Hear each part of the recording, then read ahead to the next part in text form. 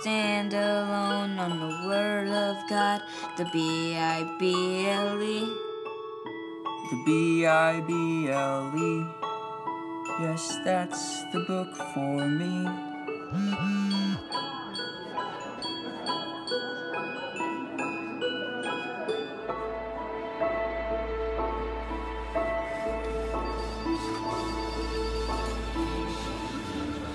What are you doing? Nothing. Well, good morning. It's great to see you. Welcome to week 4 of the Good Book. If this is your first time with us, what we're doing throughout this 6-week series is simply trying to address some common questions, answer some common questions, address some common issues that people have in regards to this book, the Bible. Issues and questions that maybe prevent you from describing this as good. And hey, if you've missed any of the weeks leading up to here and you have questions, you have issues, I just encourage you to go back, watch the messages from the last few weeks, because obviously I can't cover everything that we've talked about. But just so we're on the same page, real quick, I want to give once again just a quick recap of what we mean by the Bible. 66 total books make up what we call the Bible. 2 major sections. We have the Old Testament and we have the New Testament. The Old Testament, referred to as the Hebrew Scriptures until about the 4th century, is a story of God and the Hebrew people who ended up calling the Israelites, who ended up calling the Jews. It's a story of God and the Hebrew people and God's covenant with them. 39 books, 28 different authors, written over a period of about 2,000 years, all written before Jesus. Then we have the New Testament. New Testament is the story of Jesus and His church and God's new covenant available for all people. 27 books written by 9 different authors, spans a period of less than 100 years, all written after Jesus' death and resurrection before the end of the 1st century. And the big idea of this series, I hope you remember by the time this series is over, about these 66 documents, these 66 books that make up what we call the Bible, is that the purpose of the Bible is not primarily for our information, but for our transformation. That God didn't reveal what He did through the writers of Scripture to answer all of our questions or simply just give us more information about Himself. He revealed what He did primarily for our transformation. We discover that the ultimate purpose of the Bible is to lead us to Jesus, equip us to follow Jesus so that we're transformed by Jesus more into everything God created us to be. Which means my goal in this series is not to answer all of your questions or try to address all of your issues, because neither one of those things are possible. My goal by the end of this series is that we all take one step closer toward viewing and engaging with the Bible through the proper lens, ultimately so that God's goal of transforming you more into who He created you to be occurs in your life. Now, what you need to know is one of the reasons that I chose to do this series is because while many people know some Bible stories, few people know the story of how we got the Bible. And knowing the story of how we got the Bible is almost important as knowing what's in it, because if you don't know the story of how we got the Bible, it's easy to dismiss the stories in the Bible. Knowing the story of how this came to be, not knowing the story how this came to be could cause so many of our issues and so many of our questions that we have just to continue to grow and intensify. But one of the things that makes this challenging for us is the way that we get a Bible is not the way the world got the Bible. When we get a Bible today, it's all chaptered, verse, mapped, and wrapped. But the problem is that's not how the world got the Bible. And so we're spending a few weeks just talking about how we got what we ended up calling the Bible. And what we've discovered, we looked at this, is Jesus didn't write the Bible. He didn't physically write it, but Jesus is the reason we have it. The story of how we got the Bible does actually not begin in the beginning. It doesn't begin in the first book of our English Bible, Genesis. It actually begins with Jesus. It begins at the start of what we now call the New Testament, with the 4 documents documenting the life, death, and resurrection of Jesus: Matthew, Mark, Luke, and John. And we call these 4 documents the Gospels, but they wouldn't be called that until over 200 years after they were written. I mean, the only reason we have the Bible is because Jesus was discovered alive after He was crucified. If Jesus' life had ended on a Roman cross, you need to know that there would be the Bible, because there would have been no story to tell. The life of Jesus and the words of Jesus were not documented primarily because of what he taught, or they weren't documented because he was crucified. The only reason that some of Jesus' disciples chose to document the life of Jesus is because of what they and hundreds others saw. See, because they followed Jesus around for 3 years and they listened to what he had to say, and that he claimed to be the Messiah and he claimed to be the Son of God, and they heard him say that they heard him predict his death and that he was going to rise from the grave, but they didn't really believe that he was going to rise, because dead people stay dead. And then they saw him die, and when he died, they no longer thought that he was the Messiah, the Son of God, because Messiahs can't be killed, the Son of God cannot die. And then 3 days later, they found an empty tomb, and they saw Jesus, and hundreds saw Jesus with their own eyes, and that's when they knew that he was the Messiah, that he was the Son of God, and something extraordinary happened that had to be documented. These 4 documents that we call the Gospels, and the other documents that make up what we now call the New Testament, that you need to know, once again, they're all written during the first century. However, it's important to know that after they were written, there was still the Bible. There were only documents written by the apostles that gave first and second and third century Christ followers the stories and words and accounts of Jesus. Documents the second and third century church considered valuable and reliable and sacred and inspired, and very quickly they considered Scripture, 200 years before one of these ever existed. Now, the question that we started asking, that we started answering last week, that I'm going to continue to today, is why did the Hebrew Scriptures that we call the Old Testament, why did the Hebrew Scriptures get included in our Bible? See, our Old Testament was not written to us as non-Jewish people. All the documents that make up our Old Testament were written long before Jesus to ancient Hebrews. So why did they end up in our Bible? I mean, how did they end up in the Christian Bible? And we started looking at last week, see, within a very short period of time, I mean within a couple years, after Jesus' resurrection, some of Jesus' apostles who were Jewish left Jerusalem and started traveling all over the Roman Empire to tell Gentiles about Jesus. And remember, a Gentile, when you read the word Gentile in the Bible, that's anyone who's non-Jewish. So that'd be you and me and most of us in this room. So these apostles leave Jerusalem, travel all over the empire to tell Gentiles about Jesus, that he was the Son of God. And they knew he was the Son of God and believed he was the Son of God because they saw him die and then rise from the grave, and that he came to give eternal life and redemption, and to have that they put their faith in Jesus and proclaim to put their faith in Jesus. And in the first century, thousands and thousands of Gentiles all throughout the Roman Empire put their faith in Jesus. And the church exploded. And what we now call Christianity spread like wildfire throughout the Roman Empire in the first century. And last week, we discovered that only after Gentiles became enamored with Jewish Jesus. And the reason they became enamored with Jewish Jesus was because they end up putting their faith in Jewish Jesus. They end up asking Jesus to be the forgiver of their sins and lead their life because they believe he died for their sins and then rose from the grave to prove he can give eternal life. They end up declaring Jesus as their Lord. So only after Gentiles became enamored with Jewish Jesus did they become enamored with the sacred texts of the Jews, the Hebrew Scriptures, which are referred to in the first century as the law and the prophets, what we now call the Old Testament. See, before they put their faith in Jesus, Gentiles could care less about the Jews and they could care less about the Jewish Scriptures. But in the first and second century, Gentile Christ followers began to embrace the sacred texts of the Jews as their own Scripture. Now, this is where it gets complicated. When the first century Gentile church was interested, while the first century Gentile church was interested in the Jewish Scriptures, they weren't the least bit interested in Judaism. See, the first century Gentile church, they adopted the Jewish Scriptures as their own, but they weren't interested in adopting the Jewish religion and the Jewish culture. They basically said, we want your texts, but we're not interested in your religion. And this caused huge conflict and huge tension in the first and second century between the Jews and the Gentile Christ followers. What you need to know is in the first century, Gentile Christ followers' interest in the Hebrew Scripture was simply Christological. Now, I know that's a new word for some of you, but essentially what this means is they went into the first century church, Gentile church, went into the Hebrew Scriptures, not looking for the Jewish religion, but looking for Jewish Jesus, the Christ. Their only interest was in the backstory to Jesus' story. And what you need to know about our Old Testament, the Hebrew Scriptures, is that the Old Testament is the backstory to the story, which is the story, which is Jesus. Unfortunately, this is not the lens through which most people view and engage the Old Testament, which has created all kinds of issues and all kinds of questions that people have with the Bible. From my experience and from my observation and from many, many conversations I've had with people over the years, I've seen that the majority of people's issues, the majority of people's questions with the Bible stem from something in the Old Testament.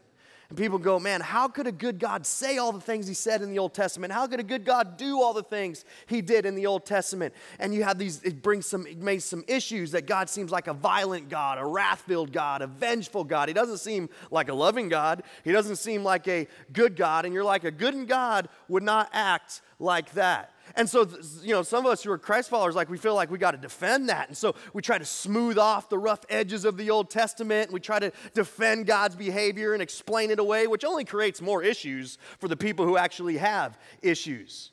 And then many other people, they view the Old Testament as a rule book, and that creates all kinds of issues. Because those rules, they seem archaic, and they seem unsophisticated, and narrow-minded, and barbaric, and old-fashioned, and unrealistic. And, some of you have been told, and some of you believe that everyone must live by all these rules in order to live up to God's standards, in order to have, God's blessing upon you and to prosper, in order to go to heaven when this life is over. And so you've been guilted into it, or you've forced others into it, or forced yourself into it, or others have forced you into it because the Bible says so. And that's done nothing but create more questions and more issues. And maybe caused you to walk away, or you're considering walking away from God and from faith. And it doesn't have to be that way. It shouldn't be that way. See, I believe all those issues stem from not viewing and engaging the Old Testament through this lens. I believe most people's issues would be so quickly resolved if they started engaging and viewing the Old Testament through this lens. And so today I'm going to quickly walk through the entire Old Testament to help you begin viewing it through this lens. Put on a seatbelt, by the way.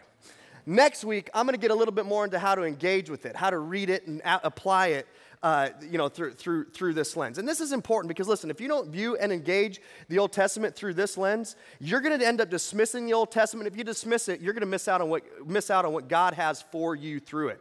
If you don't start viewing and engaging through this lens, your issues with the Bible will continue to grow, which will cause issues with God and issues with faith and may cause you to unnecessarily walk away. If you don't engage and view the Bible through this lens, you will never understand it you'll never understand the Old Testament through this proper context, so you will apply it wrongly for yourself and you apply it wrongly for others and create unnecessary issues with others from others with the Bible and with God. But the more you can view and engage the Old Testament as the backstory to the story of Jesus, the more your mind is going to be blown by the lengths that God went through for you because he loves you. So you ready to go? Here we go. In short, the Old Testament, we call the Old Testament, the Hebrew Scriptures, chronicles God's activity in history to prepare the world for a Savior, to prepare the world for your Savior. Last week, we saw God show up in Genesis, the first book of the Bible, as God the Creator. But quickly in Genesis, he takes off his creator hat and he puts on his hat as God the Founder. And he founds a nation in order to bring redemption to the world. And he begins with one man who had no family, who had no children, and that man's name was Abraham. And about 2100 BC, God promised 99-year-old Abraham a son who would eventually become a nation whom God would bless the world through. And here was the original wording.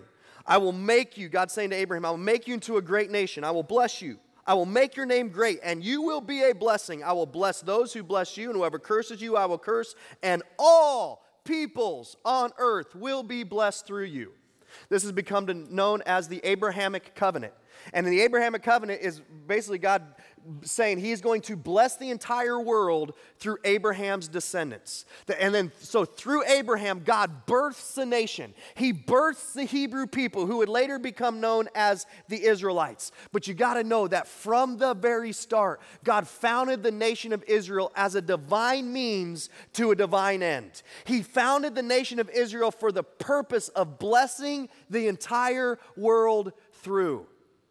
And before the Hebrews, before they became a nation, they actually found themselves enslaved in Egypt by the world's superpower at that time, Pharaoh. But unlike Egypt's pagan gods, Abraham's God was mobile. And at the right time, God sends a Hebrew named Moses as his representative. And Moses speaks that famous line on behalf of God to Pharaoh, "Let my people go." And Pharaoh, he's completely unwilling to do that. So God demonstrates his power and his authority in a way that only a Pharaoh can understand, with power and with violence. And Pharaoh finally frees the Hebrew people, and they were no longer a small family anymore. They're a huge nation now. And he frees the Hebrew people, and they leave as a nation, a wealthy nation. And Moses leads the nation of the Hebrew people to Mount Sinai, where God establishes a covenant with them, which is called the Mosaic covenant, later referred to as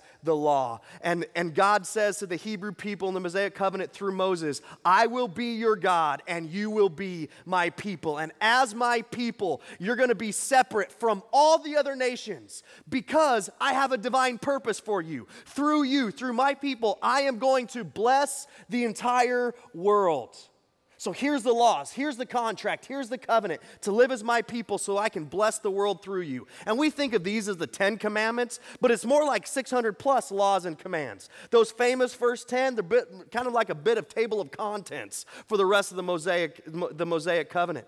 And God goes on and he says, "I'm going to give you your own land. And if you obey me when you get to the land, you are going to prosper. I'm going to bless you and you're going to prosper. But if you don't, if you start taking on the gods and the pantheon of gods and the polytheism and the customs of the nations around you, for the sake of a watching world who doesn't know me yet, I will punish you by giving you to the nations around you until you turn back to me." See, this Mosaic covenant, the law, it was an inauguration of a covenant relationship between God and the nation of Israel. And it was conditional in that God would only bless them and prosper them if they continued to follow his covenant with them. But it was unconditional in that God was going to bless the whole world through them one way or another, regardless of what they did and what they didn't do. Now, real quick, I just want to say something about the laws and commands found in the Mosaic covenant just for a quick second. Because Leviticus, the third book of our English Old Testament, is where the majority of the detailed law is found. Which is why if you ever started reading the Bible at the very beginning on the first page, by the time you got to Leviticus, you're like, ugh! Right? Because Genesis is awesome, and you read it's got stories, and Exodus is amazing, these stories. And then you get to Leviticus, and you're like, what in the world? Like, not only is this boring, but this is where all the seemingly archaic and unsophisticated and narrow-minded and barbaric and old-fashioned rules are. And you're like, man, if that's the case with God's rules, and if that's the case with God's law, that must be the case with God. And I don't know if I want to have anything to do with God based on that. And so you kind of stopped reading Leviticus, and you were done. And here's what you need to know. From my experience, and this is so true, the Mosaic covenant has been the source of so many people's issues with God and with the Bible. And in turn, so many people have cast God and the Bible to the side. And as I said before, it doesn't have to be that way. And it should not be that way, because the promises and the laws outlined in the Mosaic covenant are not to you. The Mosaic covenant was given by God to ancient Hebrew people. A people that had a divine purpose and a divine end of God blessing the whole world through. They were the laws and they were the promises that set them apart relationally and spiritually and sexually and morally as God's people, to be holy as he is holy. And an ancient world, he set them apart from all the other nations in an ancient world that God wanted to bless the world through. Now back to the storyline. Eventually, the Israelites arrived in the land that God promised them, and they decided they wanted to have a king. But you need to know, it was never God's intention for them to have, for Israel to have a king other than himself. But they begged for one, because more and more and more they stopped looking up and started looking around. And the more they started looking around, they started wanting to be like the other nations. God did not want the Israelites to be like the other nations. God's divine purpose, his divine end for Israel was to stand out from the other nations so that he could actually bless the nations of the world through them. And the more they looked around at the other nations, the more they lost sight of that, and the more they started wanting to be greater than the other nations. Well, eventually, Israel got a whole bunch of kings.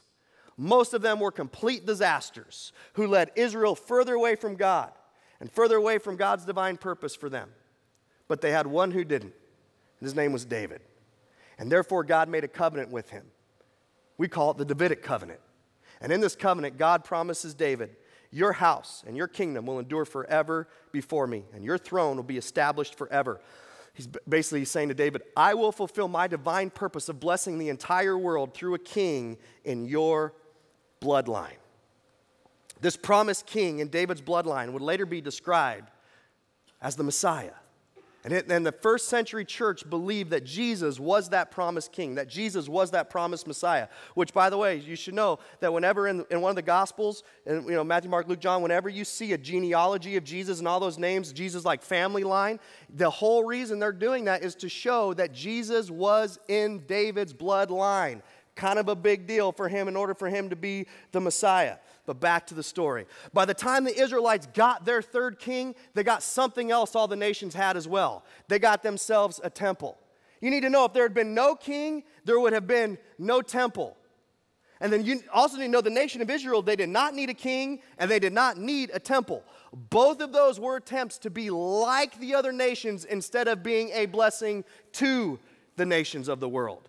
Well, once that temple was built, though, it became a really big deal to the Israelites. Their entire faith wrapped around it. Because this is where they made their sacrifices. See, in the Mosaic covenant, God kind of outlined, like when you break the covenant when they broke the covenant with him, when they sinned, they had to go make a sin offering.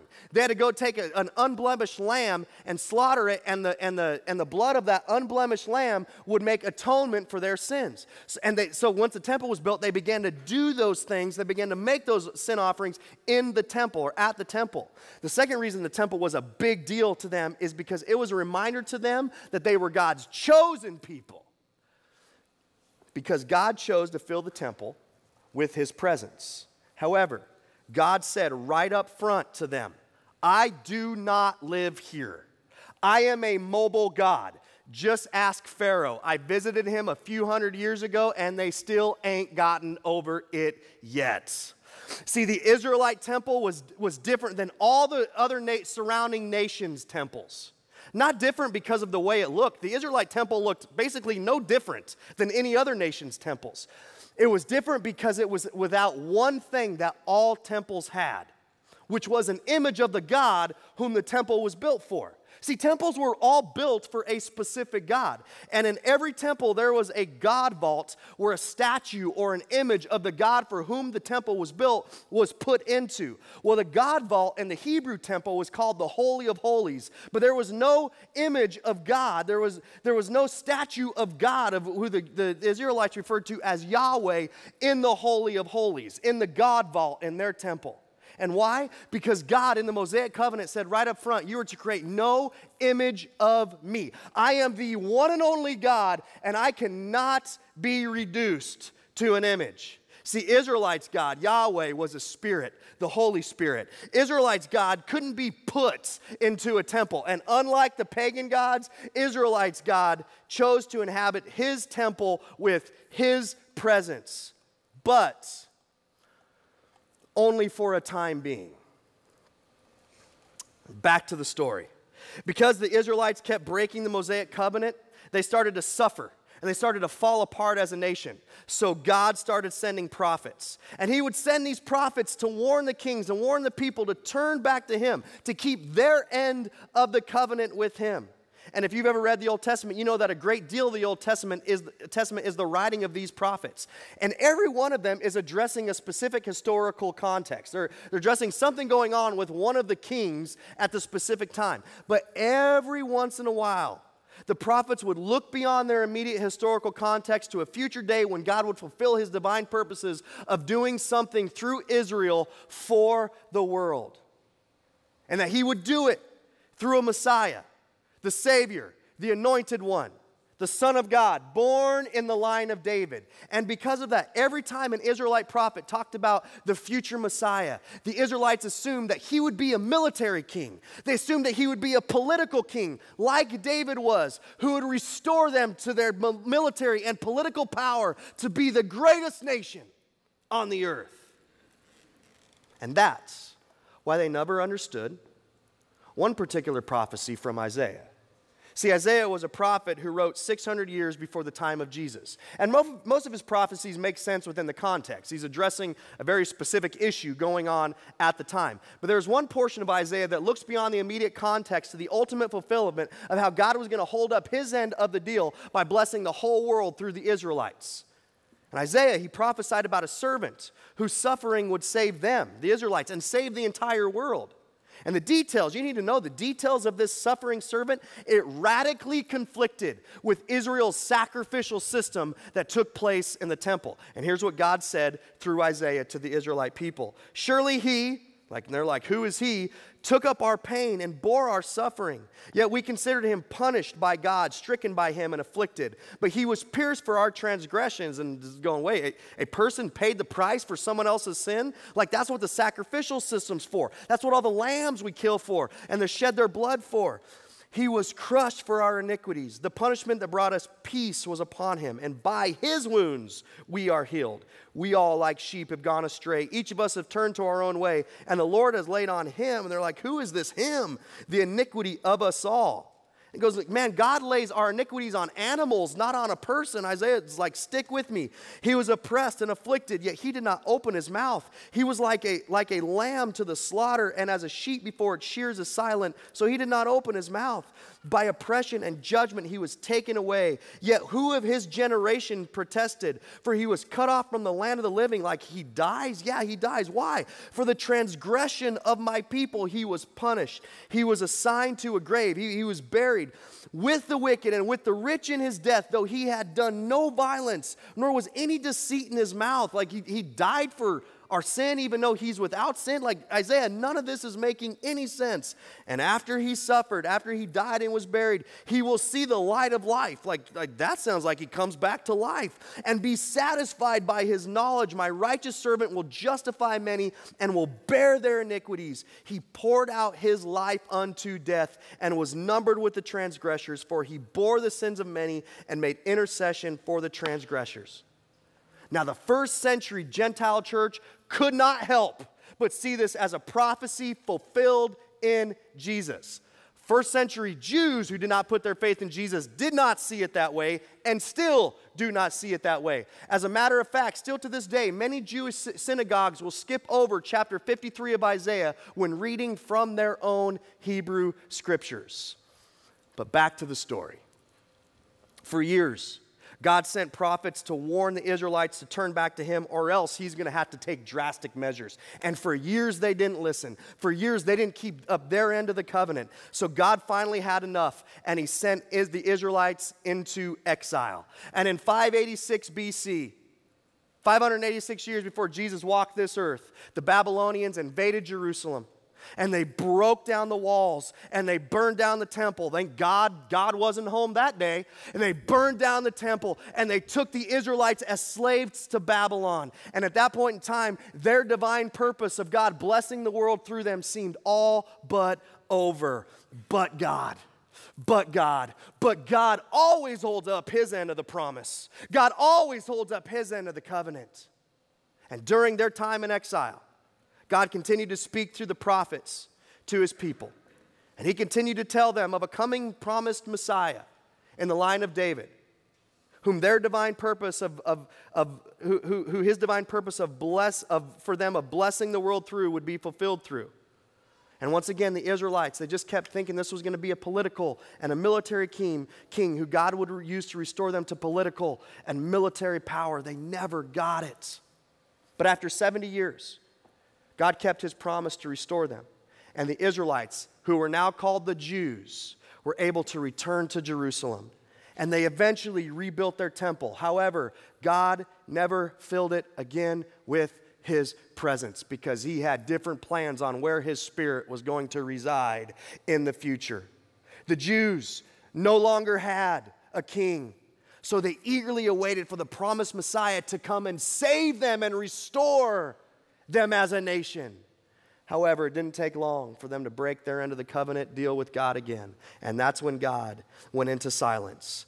But before he does, he sends one final prophet named Malachi. And through Malachi, God tells the Jews that he will fulfill his divine purpose of blessing the world through them. And that he will do it through the promised Messiah in the bloodline of David. But that they wouldn't hear from him again until he was good and ready to send the Messiah. And that's how the Old Testament ends. That's how the Hebrew Scriptures ends.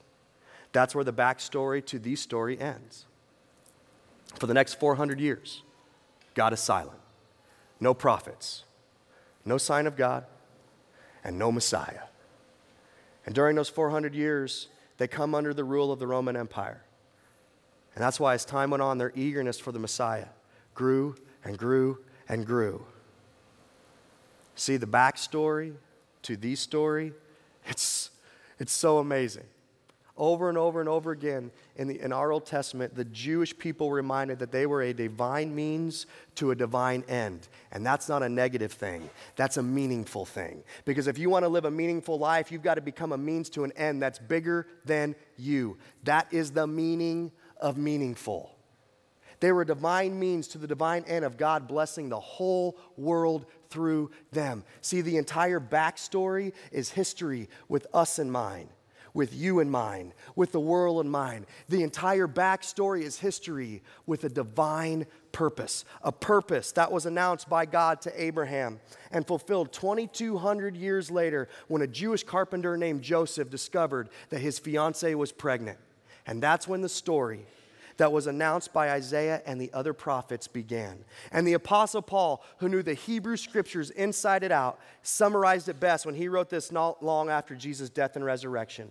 But when the set time had fully come, when God had finally got everything and everyone in place just the way he wanted, God, the God who was silent for 400 years, but certainly wasn't absent and still, sent his son, sent Jesus, born of a woman, born under the law. He was a Hebrew, to redeem those under the law that we might receive adoption as sonship. He's saying just when the time was right, God did what he promised to do through the Hebrew people. He sent his son. He sent the Messiah to bless the whole world. He sent Jesus so that we might be adopted as God's sons and daughters through faith in Jesus, by asking Jesus to be the forgiver of our sins and leader of our life. Which leads to the question just real quick, like why didn't and why don't most Jews accept Jesus as the Messiah? Well, they didn't during a time they had all kinds of issues with Jesus because Jesus messed with how they interpreted their Mosaic law, and Jesus messed with how they wrongly viewed the temple. Furthermore, as I talked about many times today, they're thinking he can't possibly be the Messiah because he's not a political king. He's not a military king. He doesn't meet our expectations of what we want the Messiah to be. And you know why that was their expectation? Is because they lost sight of their purpose. They took their eyes off of up and they started looking around, and they started interpreting that the Messiah was going to bless them so they could be powerful, so they could be the greatest nation, instead of God blessing them in order to bless the world through them. See, our Old Testament is the story of God preparing the world for your Savior, for our Savior. The Old Testament is the backstory to the story. And that's why, by the 2nd century, the Gentile church adopted the Hebrew Scriptures, the Jewish Scriptures, as Christian Scripture. And they eventually gave it a new name, the Old Covenant. And later, the Latin term would be used, the Old Testament. And why old? Because the Gentile church, followers of Christ, recognized that God, through Jesus, had done something new, that God had fulfilled all his covenant promises. The Abrahamic covenant, the Davidic covenant, the Mosaic covenant. That God fulfilled all his covenant promises he made to the nation and people of Israel, and that he had established a new covenant that's available to all people. A new covenant that would be inaugurated by that Jesus shed blood on the day that he rose from the grave. But through the 3rd century still know the Bible.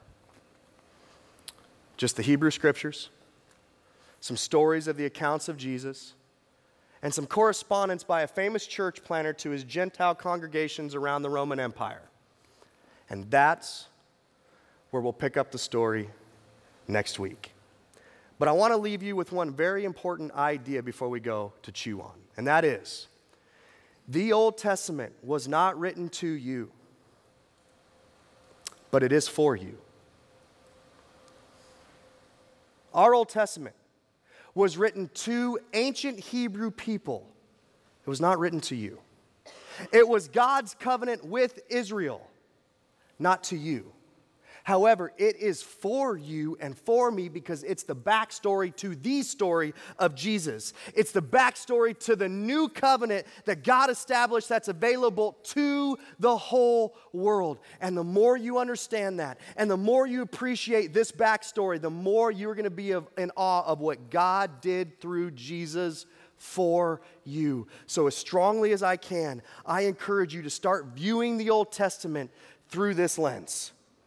Don't take the verses out of context. Don't take the promises out of context and apply them to you. Don't use it to support your wants and your desires and your purposes. View it through the lens of God's divine purposes for the world through the Hebrew people. If you view it to support your wants and your desires and your purposes, you are going to misinterpret it. And you're going to miss out on what God has for you through it. Remember, this is what the Hebrew people did and why they missed their own Messiah.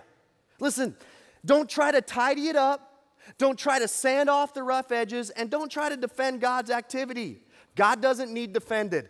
Over and over and over, when you view it through the proper lens, you see that God never changes, and He went to great lengths in the ancient world to fulfill His redemptive promises in the world because He loves the world.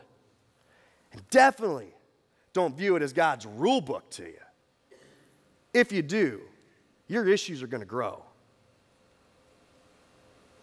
View it as the backstory to the story of Jesus.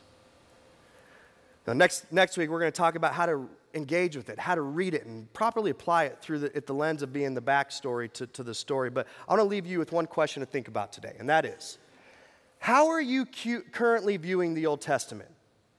How are you currently viewing it? Is that the lens through which Jesus would have you view it? Not is that the lens through which your mom wants you to view it, or your background wants you to view it, or what you like or don't like. Is that the lens through which Jesus would have you view it? Listen, if you do not view it through the proper lens, you are going to end up missing Jesus. But when you view it through the proper lens, it will help you lead you to Jesus and the life that He has for you, that He came to this world to give, that He died to give, and that He rose from the grave to give. And when you start to interact with Jesus through it, that's when you begin to realize how good it truly is. Hey, before we go, I want to just take a left turn here real quick. You know, here at Relevant, a couple things. We want everyone to have a Bible. I mean, we just want every single person to have a Bible and read it as much as possible and get into as much as possible. And man, I just want that. And it's important for us that every time someone puts their faith in Jesus, the first thing they get in their hand is a new Bible. Right now, every person puts their faith in Jesus, you go get, we say, hey, go to Next Step area and we have something for you. Basically, what we're going to hand you is a Bible. And they're good, they're fine, but, they're just, paperback Bibles, nothing that you're necessarily going to want to keep the rest of your life, but it's not a great day. But we're like, man, this has got to change. Like, we want to make sure that every person who puts their faith in Jesus has a Bible in their hand that inaugurates that day, the biggest decision of their life. And so we said, dude, let's have some awesome, relevant Bibles. And so we decided we were gonna design one. Now, the content's the same in it. Did you get that? You can put that up there, Liz. But we have these Bibles. This is like a soft leather, red, because red's awesome power color, by the way, power color.